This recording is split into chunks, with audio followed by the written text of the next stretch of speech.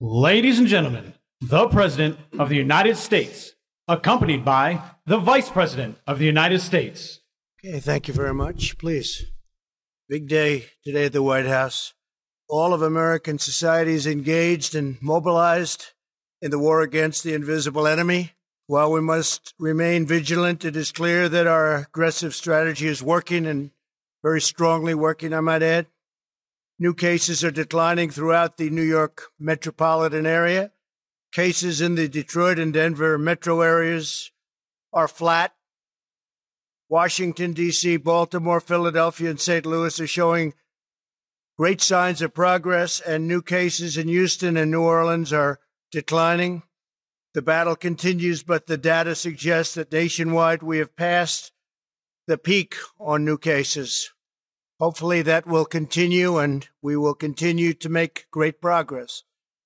These encouraging developments have put us in a very strong position to finalize guidelines for states on reopening the country, which we'll be announcing. We're going to be talking about that tomorrow. We'll be having a news conference tomorrow sometime during the afternoon. We're going to be announcing guidelines, and we'll be talking about various states, and it's very exciting.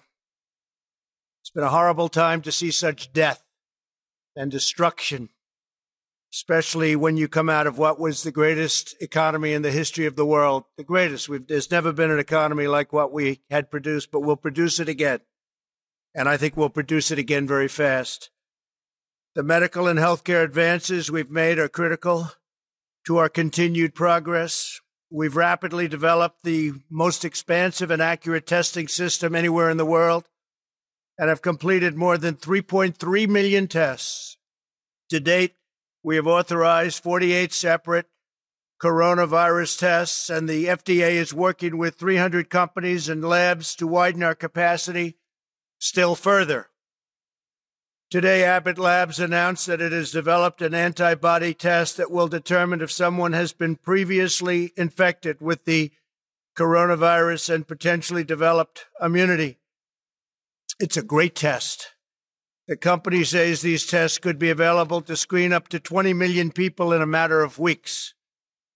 My administration is also distributing vast amounts of medical supplies to states across the country through Project Airbridge, which has been an amazing success. We have completed 44 flights, and these are flights of very, very large airplanes, massive cargo planes.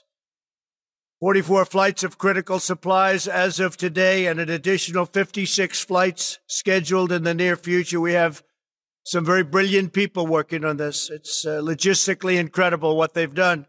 And we've also been working on this with the military. And these people have been, the genius of all of them together has been incredible to watch.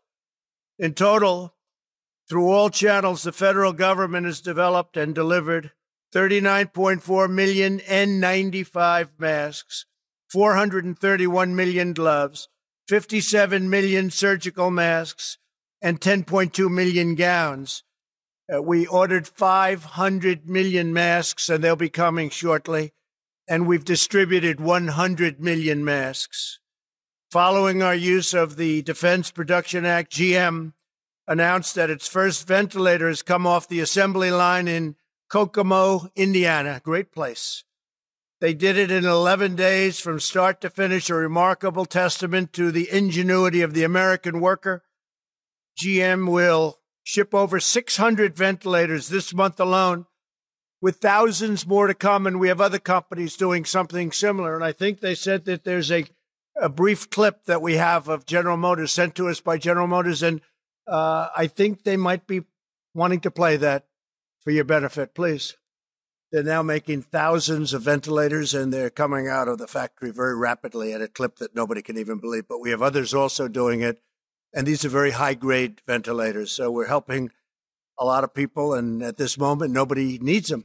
We have to remember, during the surge, nobody's needed them for weeks now, but we'll have them for stockpiles, and very importantly, we're going to have them for other countries because nobody's able to do things like we can do, and we're going to be able to help other countries that are having tremendous problems, to put it mildly.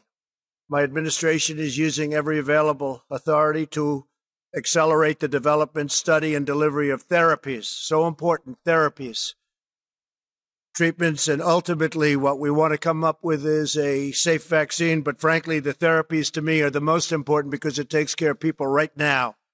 The vaccines have to be tested, so it takes a longer period of time. But we have some great potential therapies already, and we'll see how they're working. We'll be able to report on that, I think, over the next week or two. Tremendous progress has been made. At least 35 clinical trials of promising therapies are now underway. So 35 different genius companies. If you look at AIDS, if you look at Ebola, if you look at so many things, they've come up with the answers to so many things. You wouldn't have believed it. And we're very honored to be working with them.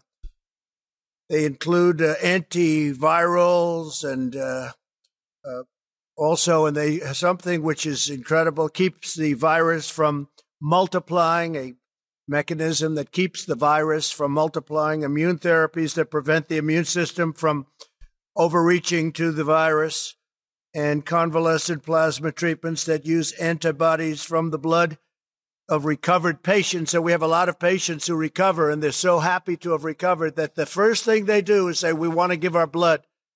And they do that. It's incredible. We have thousands of people that are doing that. They recover. They feel they have an obligation because they've gotten such great care. And a lot of them didn't think they were going to make it. As the entire U.S. government works to combat the global pandemic, it is absolutely essential that the key positions at relevant federal agencies are fully staffed, and we're not allowing that to take place through our Congress. They're just not giving it to us. We have many, many positions that are unstaffed because we can't get the approvals. The Democrats are holding us up. We cannot get approval. We've gotten judges because we go through the process. I guess we're up to 448 federal judges. And that we've gotten because we focus on it. We take the maximum time because no matter who the judge is, they take vast numbers of days and hours to approve and leaves no time left for others. Very unfair system. If a judge is going to be approved in 1 hour in one session, it doesn't matter. They'll take the maximum number of hours and days. You're talking about days to get one judge approved. And we're close to 250 judges, but because of the way they're doing it, there's no time for anybody else. And many of these people have been waiting for 2.5 years. We have a couple that have been waiting for longer than that. There are currently 129 nominees stuck in the Senate because of partisan obstruction. Many are nominated for vacancies that must be filled to assist with the coronavirus crisis and the resulting economic challenges. And I've read over the couple of years, well, I didn't fill positions. I don't fill positions. In some cases, we don't need the position, and I'm all for that. But in many cases, you do, but we can't get them approved by the Democrats. They won't release them.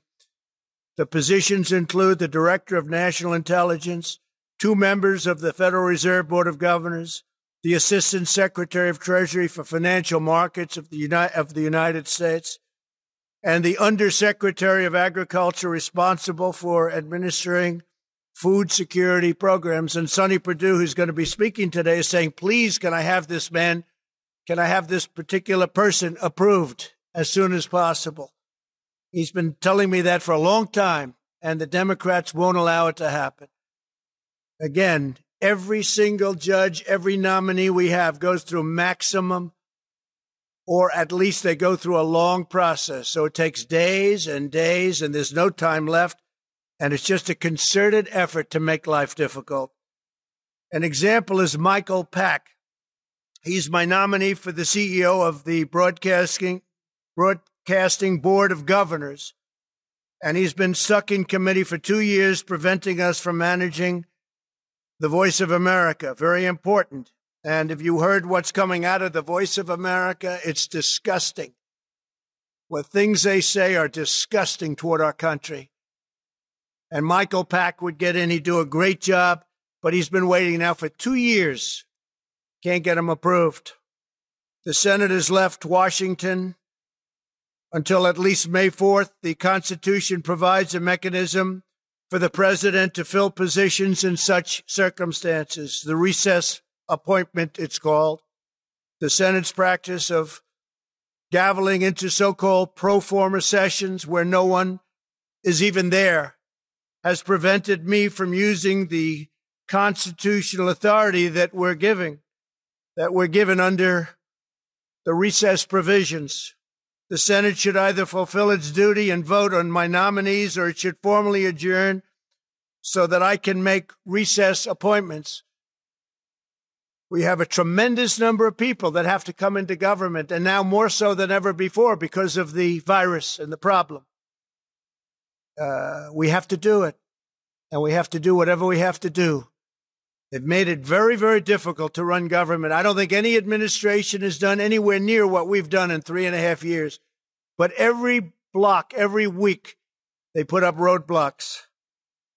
Whether it's Russia, or whether it's impeachment hoax, or whatever it may be, it's always roadblocks and a waste of time. If the House will not agree to that adjournment, I will exercise my constitutional authority to adjourn both chambers of Congress. The current practice of leaving town while conducting phony pro forma sessions is a dereliction of duty that the American people cannot afford during this crisis. It is a scam, what they do. It's a scam, and everybody knows it. And it's been that way for a long time. And perhaps it's never done before. It's never been done before. Nobody's even sure if it has, but we're going to do it. We need these people here. We need people for this crisis, and we don't want to play any more political games. I've been waiting for 2.5 years, 3 years for some of these people. And they're great people. They left law firms. They left jobs. They gave up everything to do it, and they've been waiting for 3 years, 2.5 years, 2 years, 1 year to get approved. It's ridiculous. And everyone knows they're going to be approved.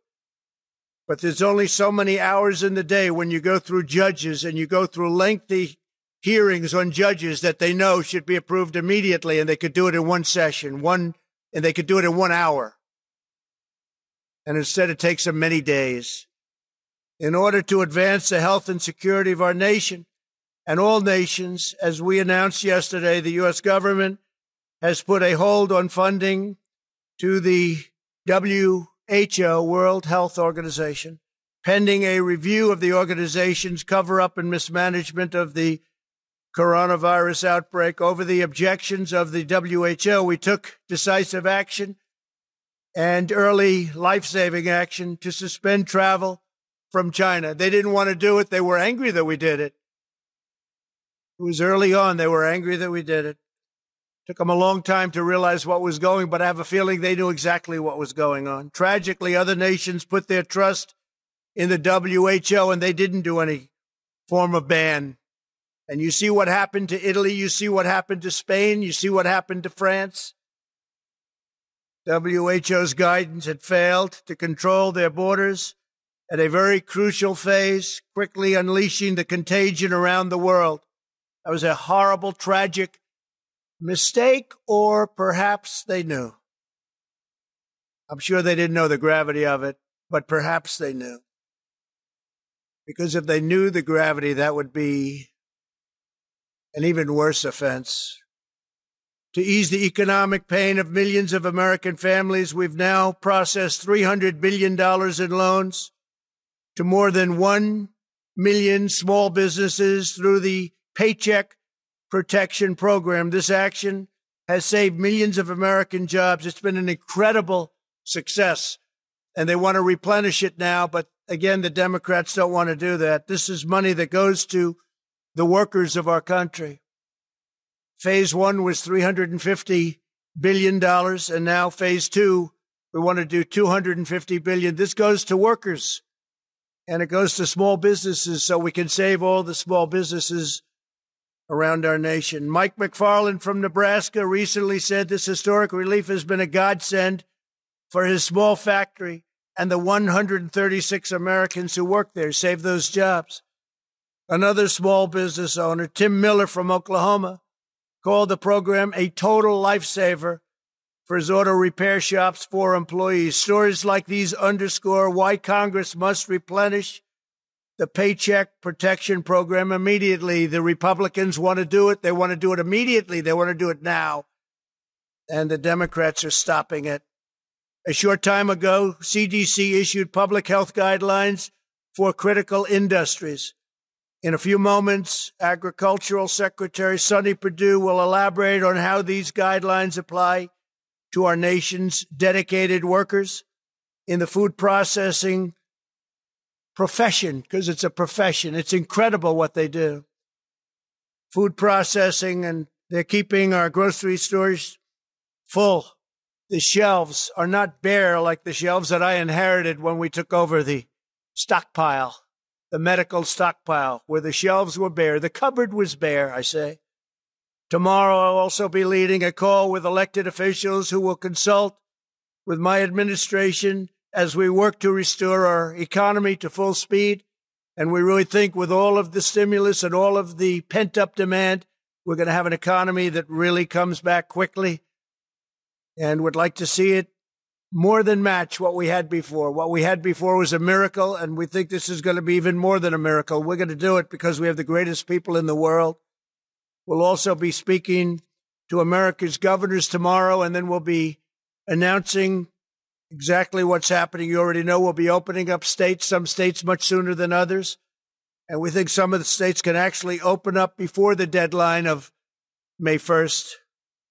And I think that that will be a very exciting time indeed. Governors are looking forward. They're chomping at the bit to get going. Again, not all states are the same. They're very different. Some are having very little problem. Some have done such a good job that they have very little problem, and they're ready to go. So Vice President Pence and I will be speaking with the governors tomorrow. We'll be discussing procedures. Today, I spoke with the leaders of many of our nation's most renowned companies and organizations on how to achieve the full resurgence of the American economy. My discussions included top leaders in health and health care, transportation, technology, financial services, food, beverages, hospitality, real estate, retail, agriculture, construction, energy, labor, manufacturing, and sports industries. We want to get our country open again. We want to have our sports leagues open. You want to watch sports. It's important. We miss sports. We miss everything. We want to get back. These experts and innovators provided extremely productive feedback on how to safely reboot our economy. They gave us a lot of great ideas. We spoke to a lot of very, very smart people. The highest of the high tech. The level of IQ on some of those calls was about the highest you've ever seen on a phone call. That I can tell you. But we have a lot of great thought went into those calls, and a lot of questions came out, and also statements, very strong statements as to what they recommend. I think it was a great day. We did a lot of calling with a lot of very prominent people, but more importantly, very smart people and people that love our country. They talked about the vital importance of our wide array of relief measures to address the present crisis, and they provided valuable insights on how to move forward, including on the role of protective gear, where we have tremendous amounts of protective gear coming in, robust testing, and the future use of therapies and treatments. They also underscored the crucial importance of strong supply chains and communications infrastructure. We're talking about infrastructure for the middle of our country, talking about broadband and things that they frankly don't have and haven't had for a long time because a lot of politicians forgot about them. Can't forget about them. They're really the heart and soul. Can't forget about them. And we're talking about the telemedical. It's a new thing, and it's incredible what they've been able to do. This is an industry that's just growing, but it's grown by leaps and bounds over the last 5 weeks. People are learning so much. Without the ability to see a doctor, they're learning so much, and a lot of good things are happening. That's something that's really going forward, I think, going to be very important for our country. As we've seen throughout our proud history, America is never greater than when our people are working in unison toward a common goal. That's what's happening right now. We'll go ahead, we'll forge an even brighter future today than we had, and we'll be along with other nations, hopefully we're working with other nations, we'll be the comeback kids, all of us, all of us. It's incredible what's going on. I'm very proud of the people of this country. I'm very proud of the people I spoke to today. These are truly great, brilliant people, and we've gained tremendous insight. So tomorrow is going to be a very big day. We're going to be speaking with the governors. We'll have some information on some openings. And again, we'll have some openings that will exceed our expectations, and they'll be safe. They'll be strong, but we want to get our country back. We want to get our country back, and we're going to do it, and we're going to do it soon. With that, I'd like to ask Dr. Birx to come up and say a few words, and then Secretary Sonny Perdue, and then Vice President Pence. Thank you very much. Thank you.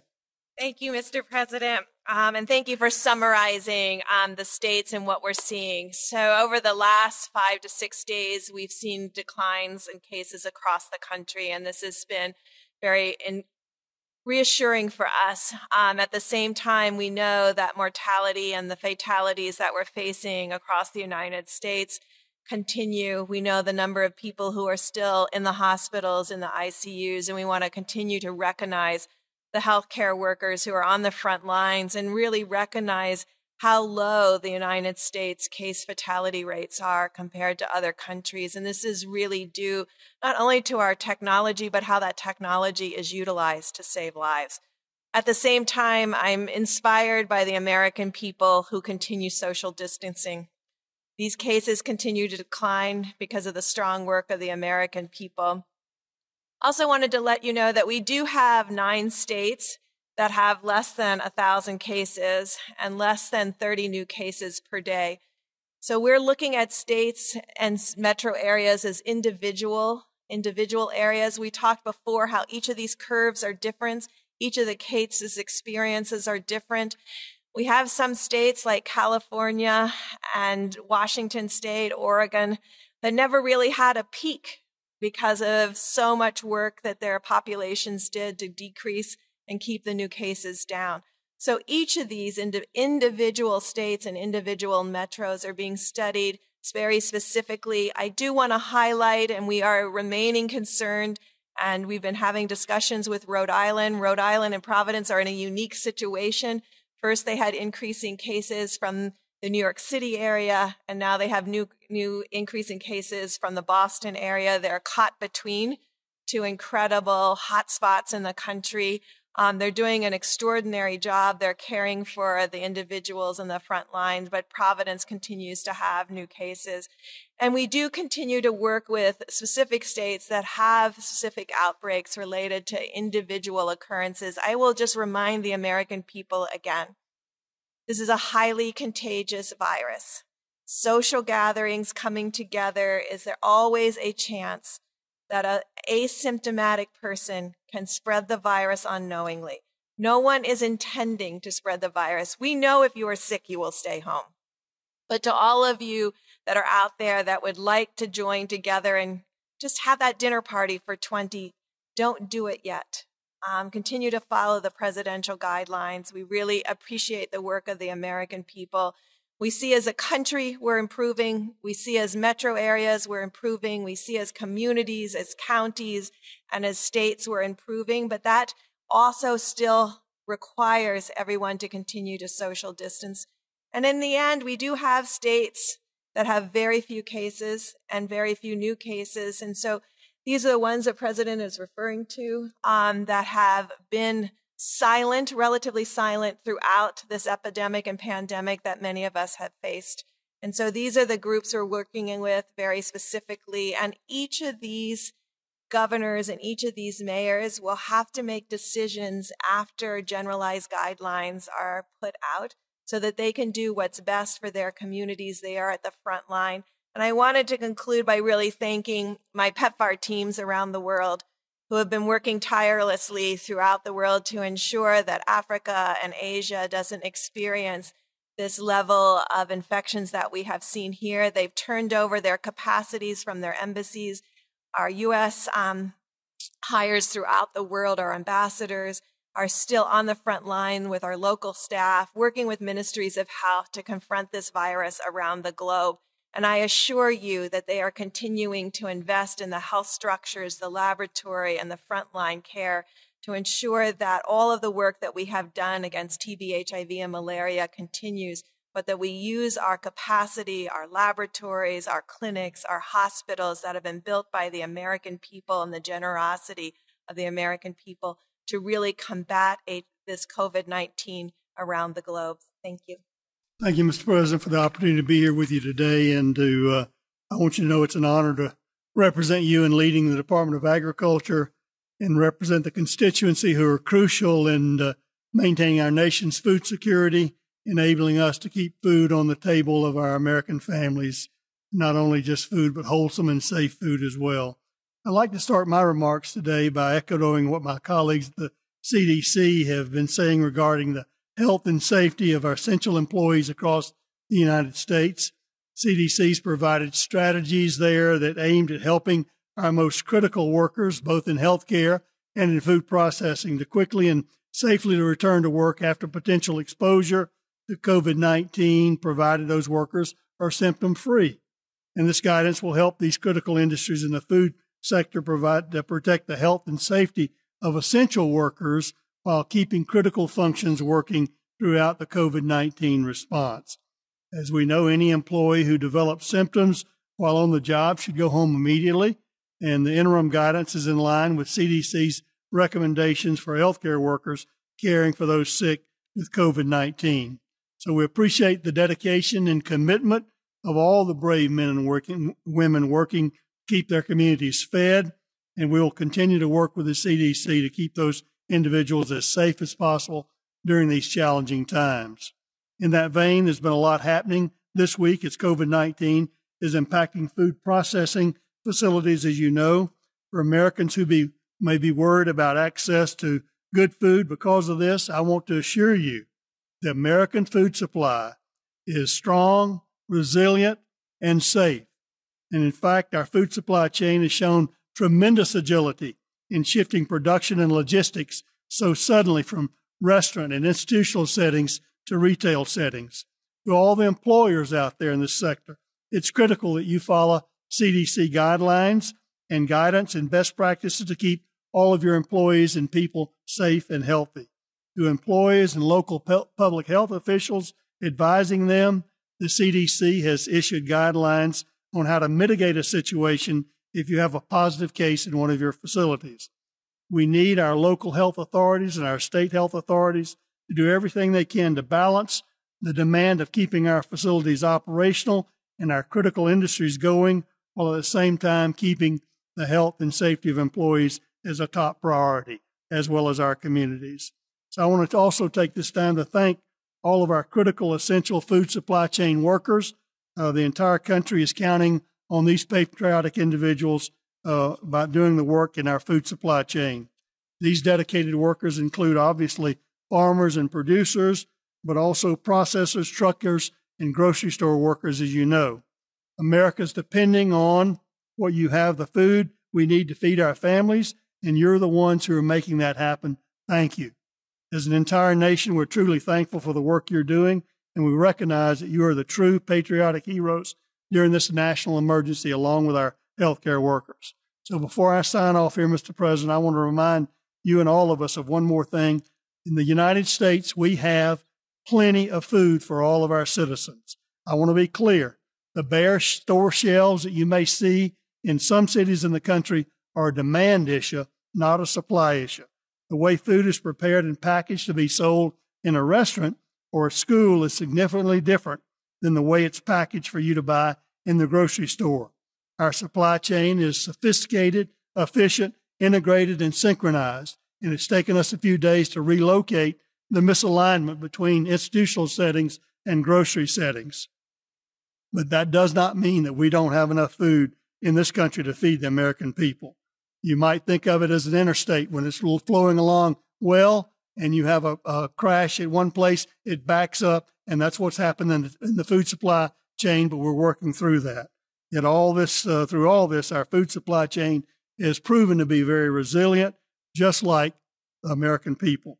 To the extent we have challenges, we have and continue to need to work through it all together. And we can and we will get through this with a whole of American approach, Mr. President, a critical partnership between state and local health officials, the management of companies, and the employees. And we will meet any challenges we face by working together.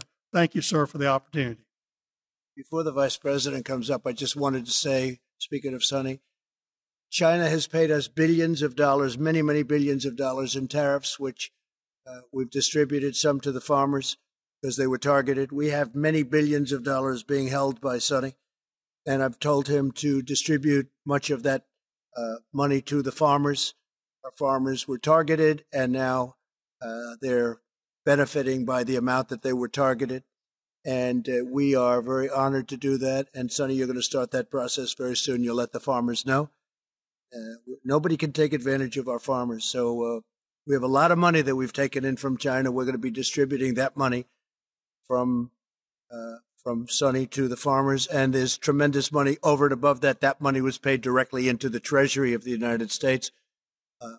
This has never happened to China before. They never gave us 10 cents. Now they're paying us billions of dollars, and we appreciate it.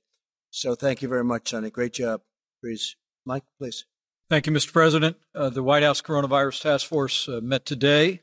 It's reported to us that we've conducted and completed 3,324,000 tests across the nation. More than 619,000 Americans have tested positive.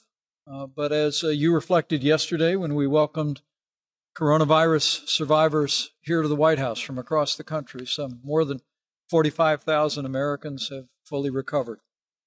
Sadly, we mourn the loss of more than 27,000 of our countrymen. Our hearts are with their families and with the families of all of those that continue to struggle with the serious consequences of this illness. But as Dr. Birx just reflected, despite the heartbreaking losses, we're getting there, America. Because of the efforts of people all across this country to put into practice the President's coronavirus guidelines, because of their adherence to the direction of state and local authorities, as Dr. Birx just reflected, we see great signs of progress from the West Coast to the East Coast. President Trump has directed our team to develop new guidelines that will be presented tomorrow to our nation's governors and released to the American people thereafter. The American people will be encouraged to know that as we stand here today, 24% of the counties of this country have no reported coronavirus cases. In fact, half of the states in America have less than 2,500 cases per state. This is a great tribute to the efforts by the people of those communities. But as the President suggested, when we unveil the guidelines that the team has been working to present tomorrow to our nation's governors, we're going to reflect on the fact that, as the President said, there will be areas of the country that will require continued mitigation and strong efforts, and there will be other areas of the country that will be given guidance for greater flexibility. The President has so directed our team. When we think of more than 619,000 Americans having tested positive, more than 45,000 having recovered, we wanted to announce today that the FDA recently announced efforts to facilitate the development and access to convalescent plasma. Mr. President, you've spoken about this. People who have recovered from the coronavirus have antibodies in your bloodstream that can attack the virus. The Mayo Clinic today is working with the Red Cross to make sure that coronavirus patients have access to the convalescent plasma treatments, and over 1,000 institutions across America have already joined this program. And we want to urge every American who has recovered from the coronavirus for at least 2 and preferably 4 weeks to contact your local blood or plasma donation center and arrange to donate. It's one more way that the American people can do their part and step forward. And thousands have already done so, and we know that tens of thousands will join them. On the subject of supplies, Mr. President, I'll be very brief because you detailed a great amount. As the President mentioned, the air bridge has completed 44 flights, 56 more are scheduled. But on the subject of facial masks, which are so important for the protection of critical infrastructure, I'm pleased to report that the average daily delivery through the commercial network through our air bridge is 22 million facial masks coming into the marketplace. The average inventory in the network over a 7-day period is 80 million masks. And FEMA is actually working as we speak to move facial masks to priority infrastructure, food supply, first responders. There'll be 6.5 million masks that go out before the end of this week, an additional 20 million before April the 20th, and then we'll be adding 6.5 million each and every week. At the President's direction, we're going to ensure that all of those that work in food supply, all of those first responders, have access to masks, and we're increasing those every day.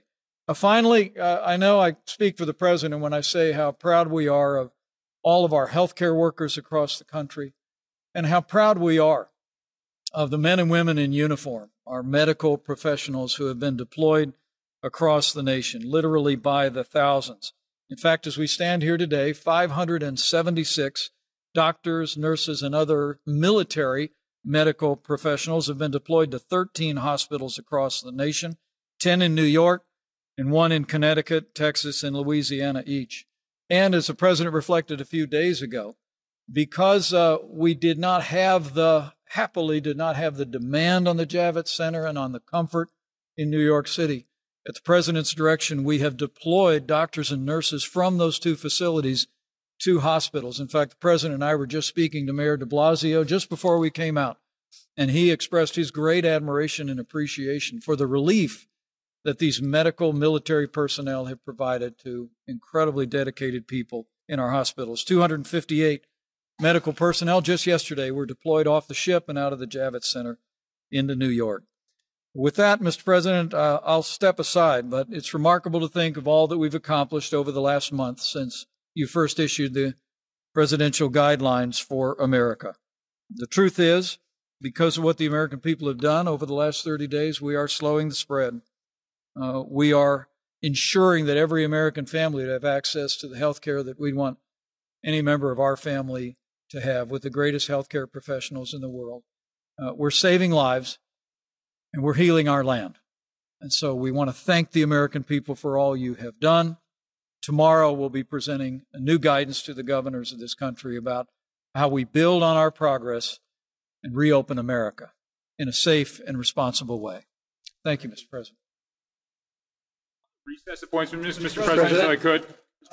Steve, please. You've mentioned the possibility of adjourning both chambers of Congress. Could you explain what you meant by that, sir? Very simple. If they don't act on getting these people approved that we need, we need them anyway, but we especially need now because of the pandemic, we are going to do something that will be something I'd prefer not doing, but which I should do and I will do if I have to. Caitlin, go ahead. One, on a call with business leaders today, they said testing got to be ramped up significantly before they feel comfortable reopening their stores, their restaurants, and whatnot.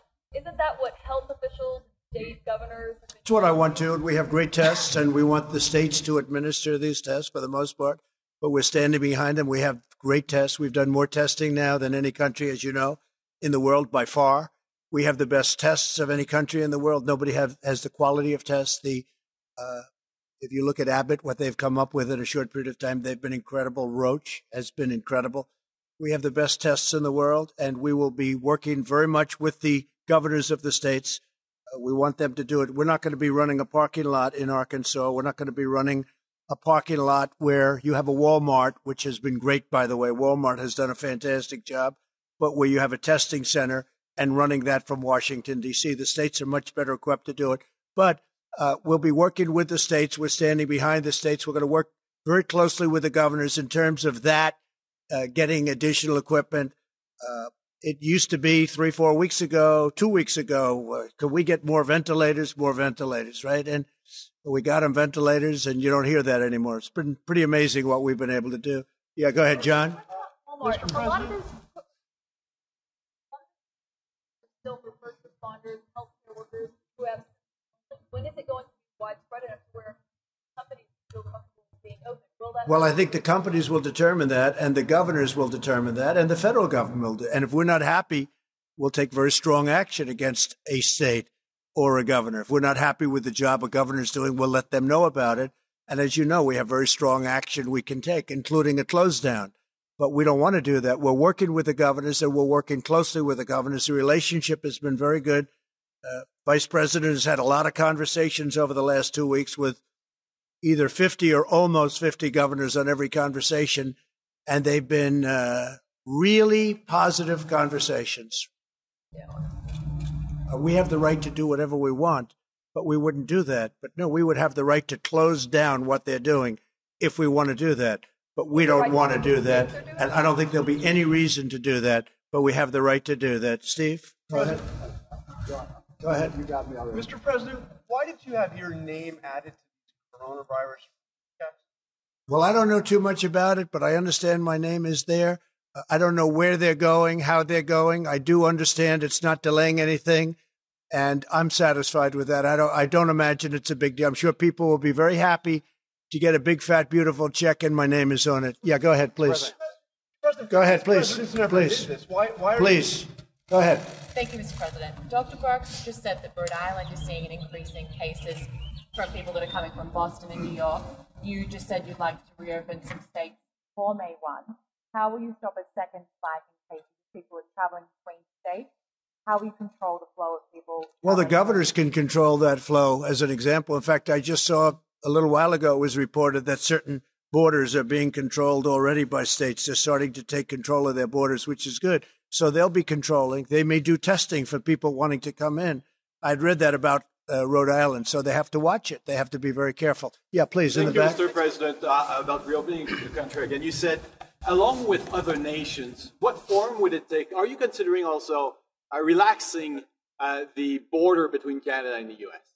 So our relationship with Canada is very good. We'll talk about that. It will be one of the early borders to be released. Canada's doing well. We're doing well. We'll see. But at some point, we'll be doing that. In the meantime, nations that are heavily infected, we have a lot of nations that are heavily infected. Some are getting better. Some are still on the way up, unfortunately. We're keeping very strong borders with those nations. But with Canada, we are talking about different things. Yeah, please. President, you said the evidence suggests that nationwide we have passed the peak on new cases. What's your evidence for that? What are the numbers? Well, all we're doing is looking at the numbers. We're looking at our graphs. We're looking at our models. We're getting a great response from Deborah and from Tony and from many of the professionals that are working. We have great professionals working with us. And I think based on that, we're doing very well. Based on that, it looks like we're headed absolutely in the right direction. But some states are looking at other states and they're saying, I can't imagine what they're going through because they're not in that position. They're in very good shape. I would say that we have 20 states at least, but you really have 29 that are in extremely good shape. You have others that are getting much better. And I think with almost a few exceptions, you have every state that is either doing better or on the way to doing better. Yeah, please. Yeah, go ahead. Yeah, thank you, President. On your threat to adjourn Congress, clearly you have the power, Article 2, Section 3, but that'd be quite radical to do. Earlier last month, you were in the Oval Office, talked about now is not the time for partisanship. How will that act lower the partisanship in this town, and could it potentially hinder your ability to get something done on coronavirus? Well, it is. Look, it's been a very partisan government for a long period of time, not just this administration. You can go back into the last two administrations. You've seen a lot of partisanship. And even now, you would think that we wouldn't have, as an example, with the paycheck plan. That's going so well. It's so smooth, so beautiful, almost without a hitch. All of that money is being distributed to small businesses. They're giving it to their employees. It's keeping them ready, viable, so when we open. And now it's been so good that it's almost depleted, and we want to replenish it, and we can't get the Democrats to approve it. And that's a program that they and everybody else admit that are great. So you do have partisanship. We have been trying for years to get people approved for positions. People have left. One man left a law firm. One man left a big chain. He was a very successful executive. He left. It was 2 years ago. We have people that have been waiting for 3 years. and we can't get them approved by the Democrats in the Senate because they're taking so long to approve our judges. Now, I have to tell you that I'm totally in favor of what Mitch is doing with judges, because that's always seems to be a priority, and it's a very important priority. I think it's one of the great trademarks of this administration. We've approved record numbers of federal judges and appellate judges and 2 Supreme Court judges. But rather than approving somebody who's highly qualified, somebody that everybody knows is going to be approved, rather than going quickly, they take the maximum amount of time, whatever that time may be. And what they're doing by doing that is taking days to approve somebody that could be approved in a quick vote. People that get phenomenal reviews in committee are going maximum number of hours. And what they do is there's only so many hours in a day. Now, we could have said, let's stay. I would have been in favor of that. They didn't choose to do it. But I have a very strong power. I'd rather not use that power. But we have way over 100 people that we very badly need in this administration that should have been approved a long time ago. And one of them is the head of Voice of America. If you look at what they're doing and what they're saying about our country, it's a disgrace, the people that are running that. We have somebody that's really good, really talented, and that loves our country. And I want to get these people approved. That's one of many. We have professionals. Sonny, you've been waiting for, how long have you been waiting for the man that we're talking about coming in? 2.5 years. So Sonny Perdue just happens to be here talking about something else. So you've been waiting for one of the most important positions as Secretary of Agriculture is the position. It's distribution. We need it now. We're talking about shelves. We're talking about cupboards. He needs it. He's been waiting. He didn't know he was going to get this question. You've been waiting 2.5 years. The person is exceptional. That person left a very good job. And it's embarrassing to me. He'll say, do you think you'll get that man approved? He's been saying that to me for a long time.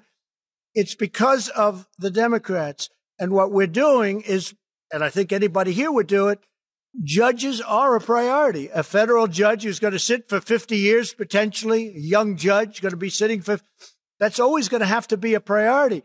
But because they're taking so much time in approving they're trying to put us through the mill. That's when you talk about partisanship, and it's never, ever happened before. You can look at every administration in the history of this country. Nobody has ever had hundreds of people not approved after 3.5 years. Go ahead, please. The timeline for that, though. If Congress doesn't act by when, do you have a date? They know. They've been warned, and they're being warned right now. If they don't approve it, then we're going to go this route. And we'll probably be challenged in court, and we'll see who wins.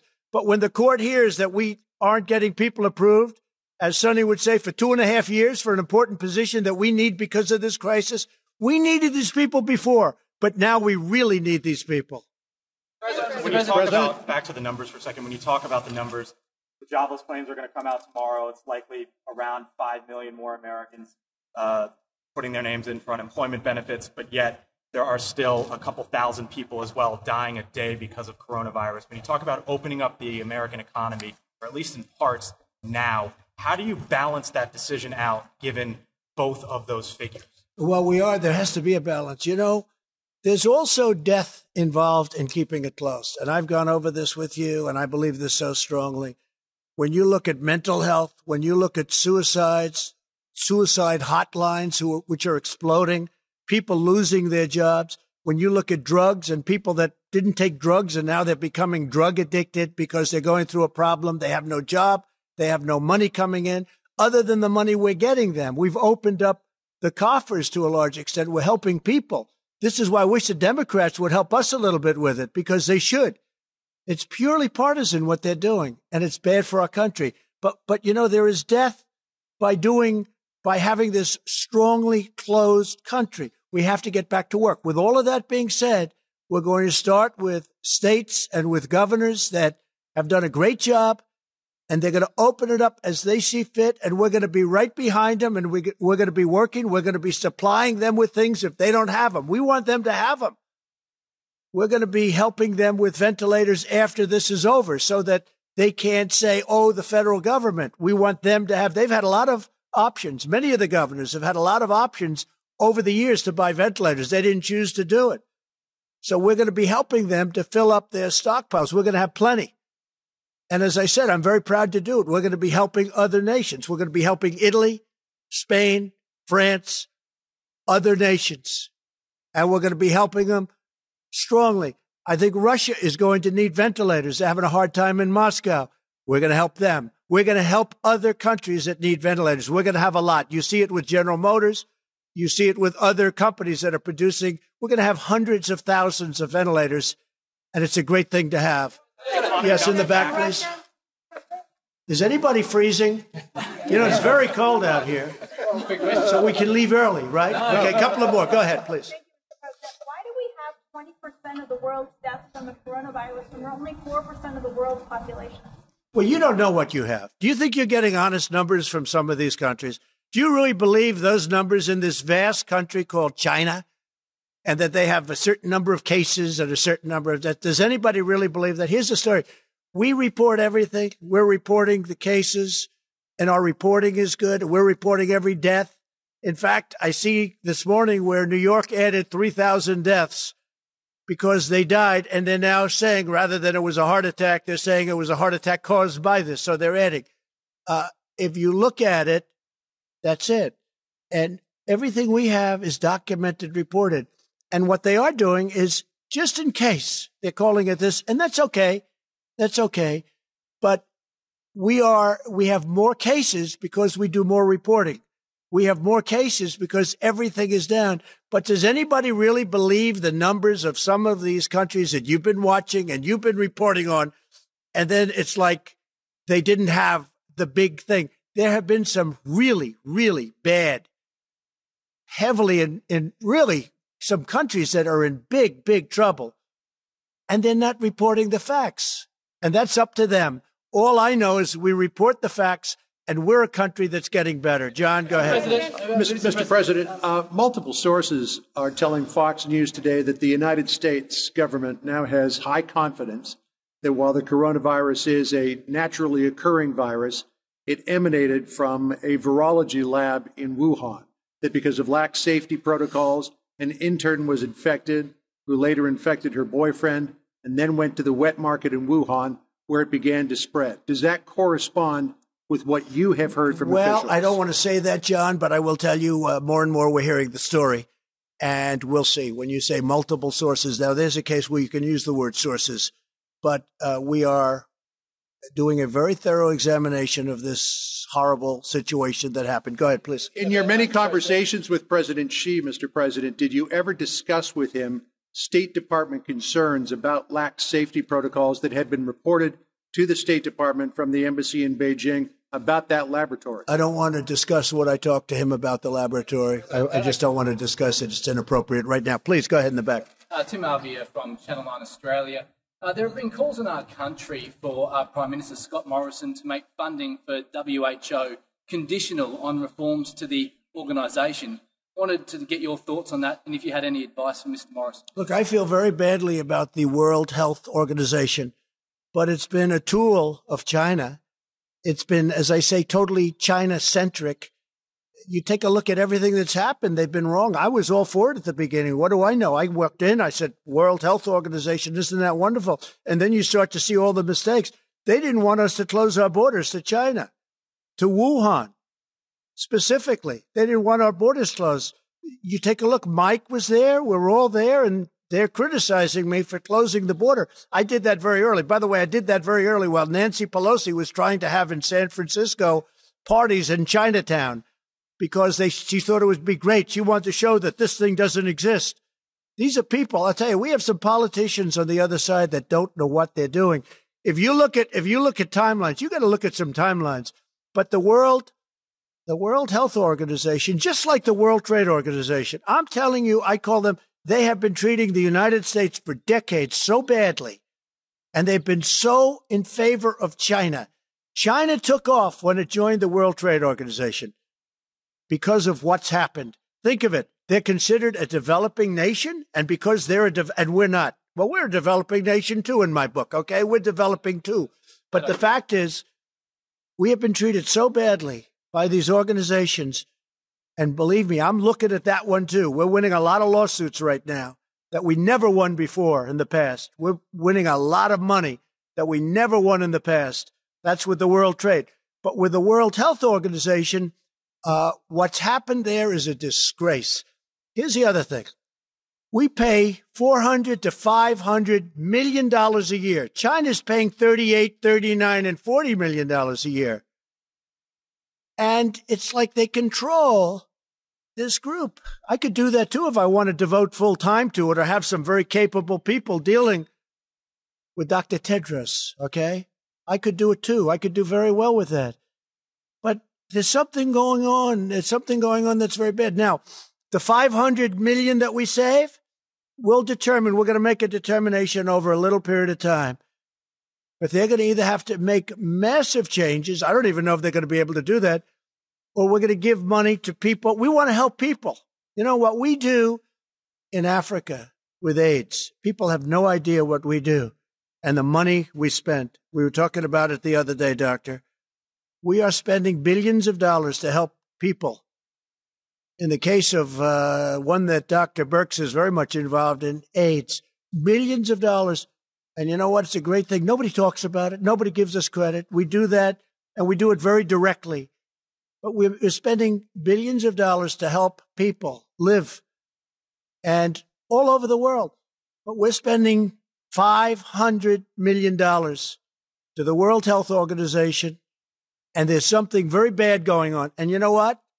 I've gotten very much involved. It's been going on for a long period of time, and we don't want to be the suckers anymore.